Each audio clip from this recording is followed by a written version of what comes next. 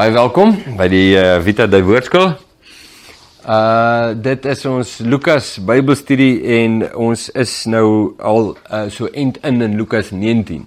Vorige video het ons begin met Lukas 19, het gaan oor Saggeus en vandag gaan kyk ons na Jesus se gelykenis van die ponde. Nou net wat konteks betref, onthou ons is besig nog met dieselfde ding. Jesus het in Jericho ingekom, hy het deur dit gegaan en hy het vir Saggeus gekry, hy het Saggeus genooi om af te klim en hy het saam met hom tyd spandeer. Saggeus het kragtig tot bekering gekom en nou is ons is nog op die toneel. So moenie, omdat daar nou 'n video verskil is tussen die vorige en hierdie een en omdat daar ander opskrifie nou in jou Bybel is, nou dink jy weet, dis nou iets heeltemal anders. Dit is nie, die teks sê baie duidelik vir jou, ons is nog besig met dieselfde toneel, dit was met die gebeure van Saggeus, nou vark hier in almal se geheue en harte en hier, en die volgende ding, uit dit uit, dis selfe situasie, selfe omgewing, gebeurtenisse, kry die volgende, kyk die versie waar ons gaan begin, is vers 11, en terwyl hulle na hierdie dinge luister, met ander woorde, terwyl Jesus praat oor Saggeus, sien jy, konteks, sit dit lekker aan mekaar, lees die Bybel so in 'n geheel, het help baie om te verstaan wat daar staan, terwyl Jesus oor hierdie dinge praat en hulle na hierdie dinge luister, vertel hy daar nog 'n gelykenis by. So hy praat oor Saggeus en wat 'n kind van Abraham, 'n seun van Abraham is, 'n redding wat vir die huishouding gekom het, want die seun van die mens het gekom om te soek en te red wat verlore is. So hulle maak Saggeus af as 'n sondaar en daarom onwenslik en bly weg. Jesus sê, maar is juist vir hulle wat ek gekom het. Nou terwyl hy nou dit sê hy sommer die volgende by. En wat hy toe by vertel, is die volgende. Omdat hy naby Jerusalem was en hulle gedink het dat die koninkryk van God onmiddellik sou verskyn. Sê hy nou die frase, dis nou alles vers 11, verbind nou die teks nou al hier van 17 vers 20. Nou jy, Lukas 17 vers 20 vra die fariseërs, wanneer sal die koninkryk van God kom? En toe is daar 'n diskurs, nee, daar's 'n gesprek met Jesus. Dis alles die een gedagte. So, verstaan jy, as ek nou so aan mekaar klem lê en oor dieselfde ding sê, hoe belangrik is dit? Dat jy in konteks die Bybel lees, sodat jy dit kan verstaan, en nie net greepies gryp uit die Bybel, en dan vir jou 'n teologie of 'n boodskap hier rondom dit bou nie. Kan nie dit doen nie, dis 'n onverantwoordelike hantering van die skrif. So, daai versie, daai laaste gedeelte van vers 11, hak nou weer die hele inhoud van ten minste, van 17 vers 20, ons kan dit nog vroeër gaan haal, maar van hoofstuk 17 vers 20, ons nou hoofstuk 19, hak daai inhoud weer saam. So, die gesprek waarmee Jesus, want hy is nog besig met dieselfde gesprek, al skuif hy in lokaliteite. En dit het met Saggeus gebeur, beklemtoon nou net weer die inhoud van wat Jesus sê oor die koninkryk van God. Nou, kom ek lees vers 11 weer net in die geheel en dan gaan ons aan. Terwyl hulle na hierdie dinge luister, vertel hy daar nog 'n gelykenis by, omdat hy naby Jerusalem was en hulle gedink het dat die koninkryk van God onmiddellik sou verskyn. Nou, 2 video's terug, dink ek, kan nou nie mooi onthou nie, maar ek reken so, 2 video's terug of wat, het ek dan nou juist gepraat oor die koninkryk van God en wat hulle gedink het die koninkryk van God is en wat Jesus verduidelik dit wel is. En so met dit nou gesê, gaan Jesus nou eintlik aan met daai gedagte, want dis heel wat mense wat in daai vorige situasie 'n deel van die gesprek was wat hom nou volg, en deel is van die skare, waarvan sy disippels natuurlik een is. Vers 12. En hy het dan gesê, 'n man van hoë geboorte, van die adelstand, hoë geboorte, het na 'n ver land gereis, om vir homself 'n koningskap te ontvang, en dan terug te kom. Nou, jy kan mos nou begin raai, van wie praat Jesus hier, nee, maar kom ons laat die teks net eers klaar gesels. En nadat hy 10 van sy diensknegte geroep het, gee hy hulle 10 ponde en sê vir hulle, dryf handel daarmee, totdat ek kom. Maar sy medeburgers het hom gehaat, en 'n gesantskap agter hom aangestuur om te sê, ons wil nie hê dat hierdie man koning oor ons moet wees nie. En toe hy terugkom, nadat hy die koningskap ontvang het, sê hy dat daardie diensknegte aan wie hy die geld gegee het, by hom geroep moes word, sodat hy kon weet wat elkeen met handel verdien het. En die eerste het verskyn en gesê, meneer, u pond het 10 ponde wins gemaak. En hy sê, mooi so, goeie diensknegt, omdat jy in die minste getrou gewees het, moet jy gesag hê oor 10 stede. En die tweede kom en sê, meneer, u pond het 5 ponde gemaak, en hy sê, 5 stede vir jou. En 'n ander een kom en sê, meneer, hier is u pond wat ek in 'n doek weggesit het, want ek was bang vir u, omdat u 'n strawwe man is. U neem weg wat u nie uitgesit het nie, en maai wat u nie gesaai het nie.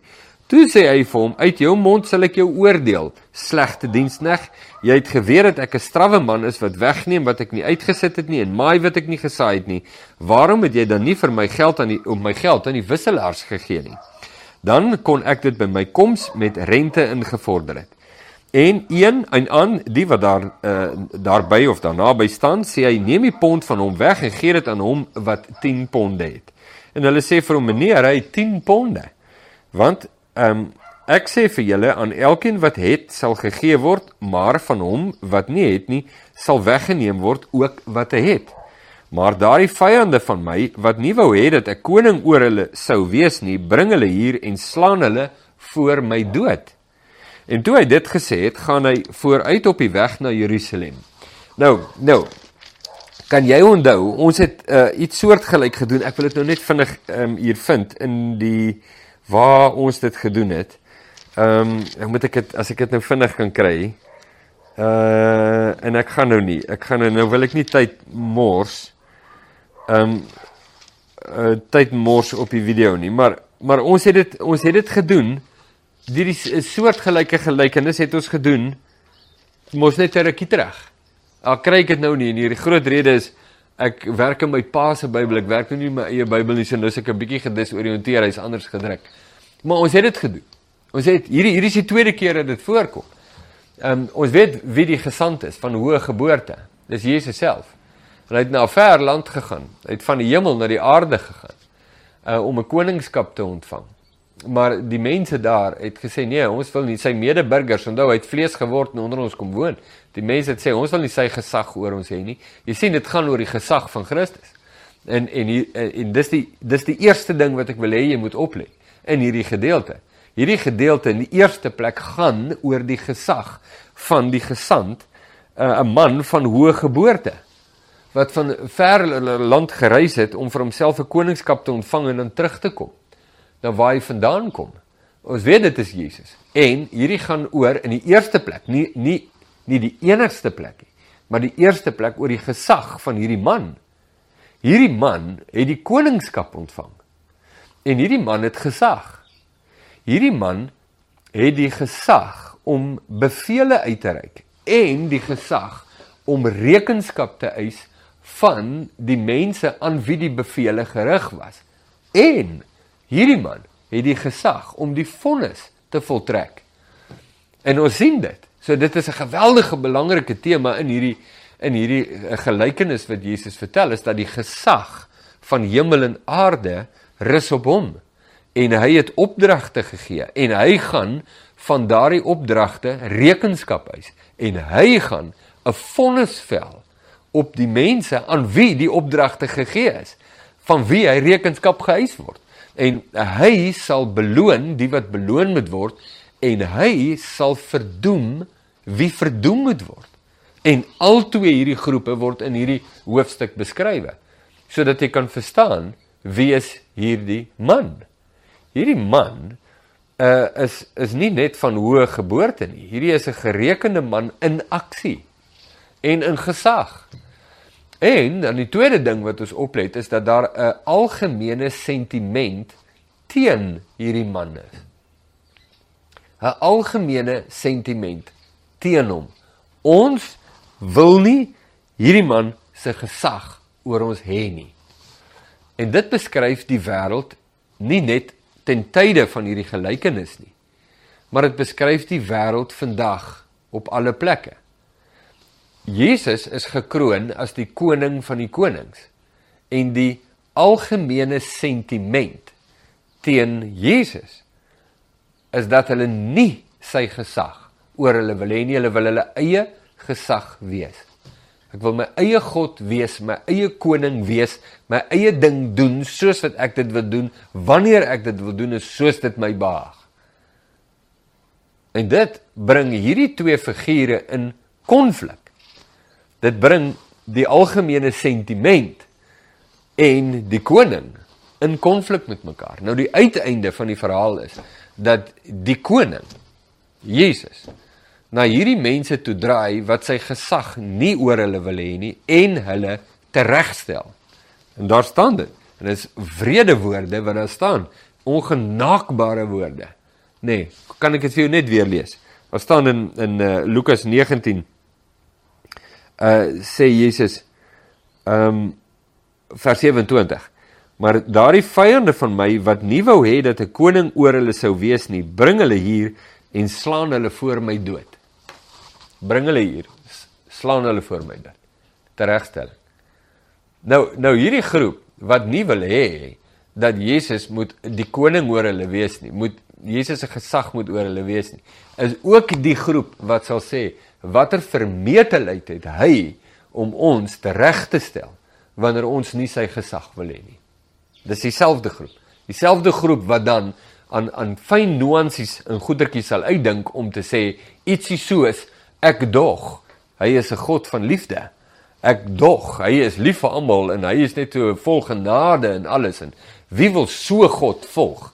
Jy weet, so 'n monster, sien, hy is die monster, hy is, nee, ons nie, nee, ons is fantasties, en jy sien jy die arrogansie, en die selfmisleiding van die mense, dat God, die skepper van hemel en aarde, durf dit nie, om te sê, hy is God oor my lewe nie. Hy durf nie daardie posisie inneem nie.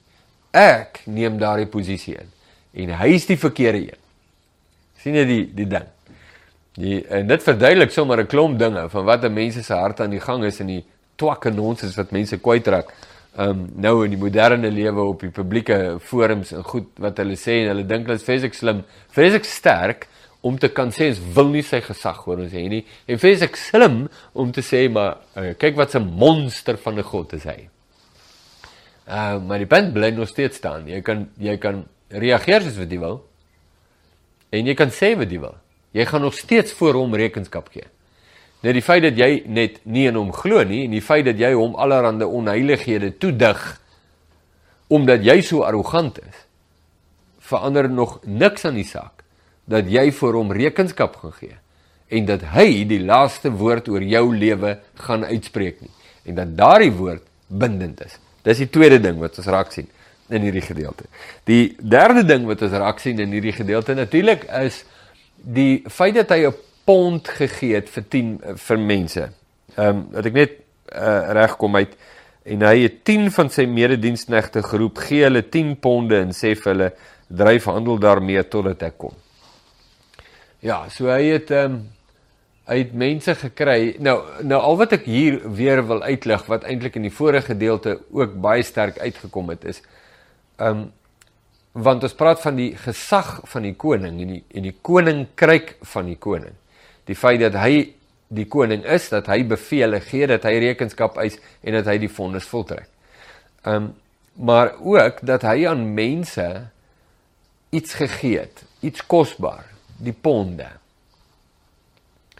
Nou, my onmiddellike verstaan hiervan, nou weer eens, dis 'n konteks verstaan. Nee, dis 'n verstaan wat kom uit nie net die lees van hierdie gedeelte nie, maar die wyeer lees daarvan, is dat, as Jesus praat hier van die ponde, dan kortste manier om dit te verduidelik is, hy praat van die waarheid wat hy mense gee. En dit wat mense hoor, party mense hoor baie meer as ander.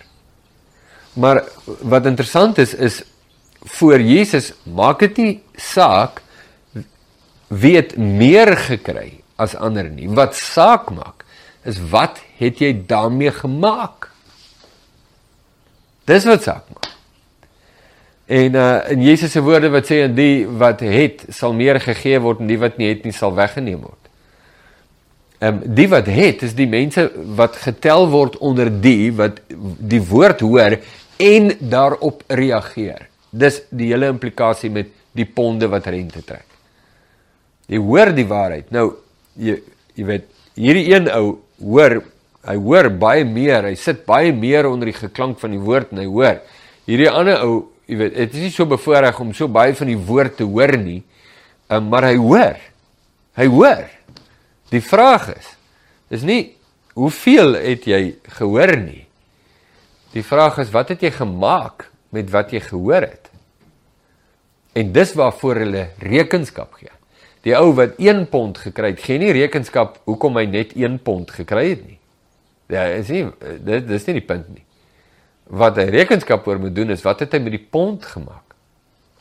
En dan beloon die koning die mense wat die woord gehoor het en dit gedoen het. Onthou, Jesus se woorde, hy wat hierdie woorde van my hoor en dit doen, is 'n man wat sy huis op die rots bou en die oordeel het gekom, die storms, die winde, die oordeel van God het gekom, maar die huis het bly staan.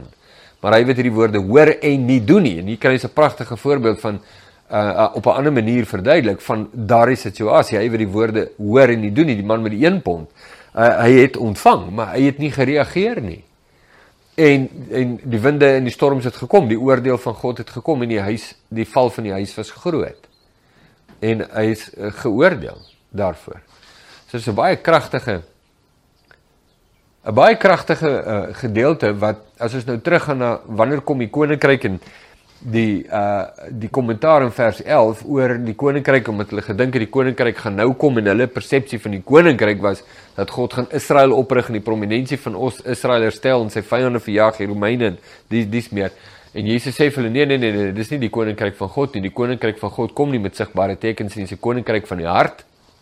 Dis wat hier binne aangaan. Jesus reageer teenoor Saggeus oor wat in Saggeus se hart aangaan. Nie oor wat hy sien van buite nie. En Jesus reageer teenoor die Fariseërs oor wat in hulle harte aangaan, en nie wat hy sien van buite nie. En in hierdie situasie verduidelik Jesus dit baie sterk en sê, die feit dat die mense nie die koninkryk van, of die koningskap of gesag van Jesus oor hulle lewens wil hê nie, beteken niks nie, want dit is nie 'n demokratiese koningskap nie, dit word nie deur mense op Jesus gelê nie, dit word deur God aan hom gegee. En dit is aan hom gegee, en dit is volledig aan hom gegee, en al die mag in die hemel en op aarde behoort aan hom. En daarom is hierdie gedeelte so dringend belangrik. Wat Jesus eintlik vir hulle sê is, die koninkryk van God is nie 'n iets nie, dis 'n persoon. En die persoon staan reg in hulle midde. Jesus. Hy is die koninkryk van God. En hy werk in die harte van mense. En dis die harte van mense wat voor hom buig, wat deel word van die koninkryk. En oor hulle lewens sal die genade van God kom. Oor almal wat hom weerstaan, bly die oordeel van God aktief.